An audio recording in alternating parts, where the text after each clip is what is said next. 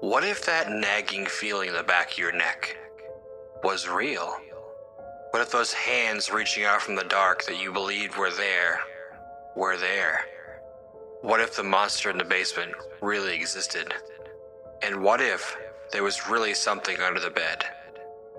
Would you have the courage to face your fears? Hello, brave souls.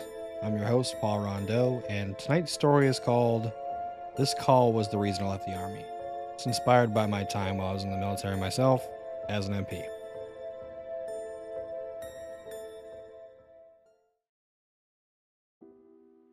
About 10 years ago, I served a few years in the Army. I ended up being military police, an MP, while I was in. The first few years I spent in, I trained out for deployment to Afghanistan. Spent a year there and came back. After 3 years of being in, it was finally time to do the law enforcement part of my job. I figured after all the crap I'd been through the last few years, this'd be easy. I couldn't have been more wrong. Deployment was rough, but having to go into people's houses and deal with them during their worst moments was a hard thing to do 5 to 6 times a week. You also had to deal with all the normal duties of being a soldier on top of being an MP. I didn't sleep well during this time. Everything was good, as it could be, until I got a call from dispatch one night. They sent me to an address that I wasn't familiar with. I had to pull up my map of the installation to even find it. It made sense that I'd never heard of it, because it was on a small access road on the outskirts of the installation. It was near the majority of the utility buildings. This wasn't an emergency call, so I wasn't able to run code, which is lights and sirens. Dispatch had said that someone had reported suspicious activity at the location. I ended up calling dispatch and asked if they could elaborate on suspicious activity. The caller didn't say anything else, and it hung up. I made my way over to the building and figured that it was just some kids messing around trying to send the MPs on a wild goose chase. I'd rather be on this type of call, rather than a car accident, domestic, or a noise complaint. This would at least keep me off the rotation of calls for a while. It took me a few minutes to work my way over to the side of the post. I'd also taken a few minutes to have a cigarette before I made my way over there. It's always good to calm the nerves before dealing with other people. When I pulled up to the building, it didn't look like anything was going on in there. I let dispatch know I had arrived, and they noted my time. I positioned my vehicle so the lights were pointed directly at the building. It was a 3-story building that looked like it was made out of the same material as a parking garage would be made out of. My plan was to do a walking patrol around the perimeter of the building.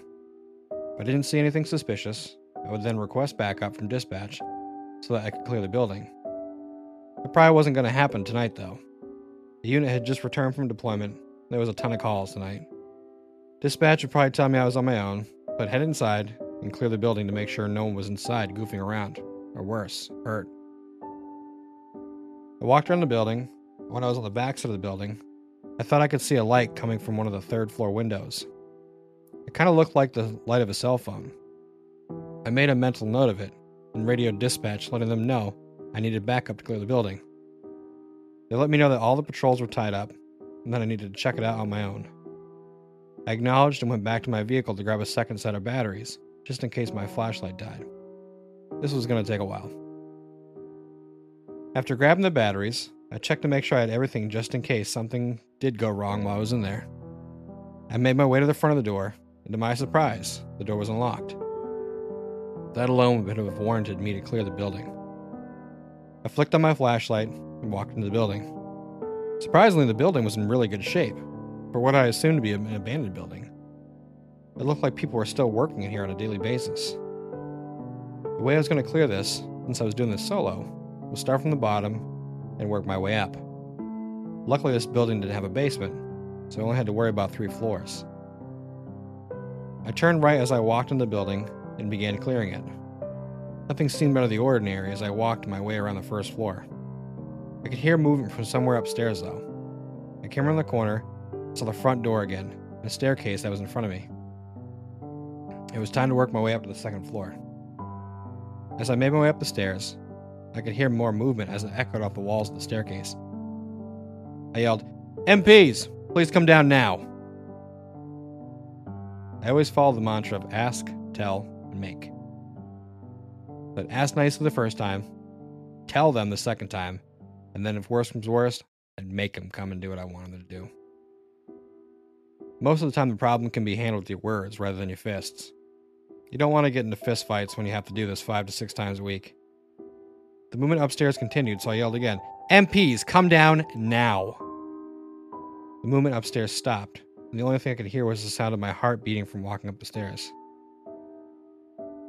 I said again, MPs, please come down now. We need to talk. I listened for a minute, but didn't hear anything. Instead of going all the way up to the 3rd floor, where I assumed they were, I continued on with the protocol. This floor definitely had a different feeling to it. It was less taken care of, and it didn't seem like someone had been up here in a while. I couldn't shake the feeling that I was being watched. I also found it weird that I hadn't heard my radio since I walked in. So to put my mind at ease, I tried to do a radio check with dispatch. Dispatch, this is 5 Romeo, radio check over. I didn't hear anything back. Dispatch, this is 5 Romeo, radio check over. Again, I didn't hear a thing. I figured maybe there was something messing with my reception of my radio, so I tried it again. Any unit, this is 5 Romeo, radio check over. No luck again. I pulled out my cell phone and tried to call my buddy on shift. I couldn't get it to ring at all. I checked to see if I had service, and it showed 5 bars. I tried to text him instead, and it said the message couldn't be delivered. I'm in panic mode at this point. I've never had something like this happen to me before. It would make sense if I didn't have service in the building. I figured maybe if I turned everything off and on again, it might work. So I turned off the radio, then my phone. I waited a little bit, and then tried turning them back on. The radio didn't make a sound, and my cell wouldn't turn on anymore. It didn't make any sense.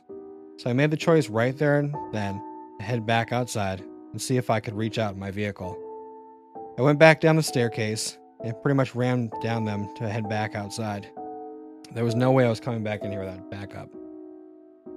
My heart sank when I got to the bottom of the stairs. The place the door was supposed to be was no longer there. I turned left and right, freaking out. I didn't know what to do, and I couldn't call out for any help. There was no way I could break out of here either. It was basically a giant concrete coffin, one that I'd come into willingly.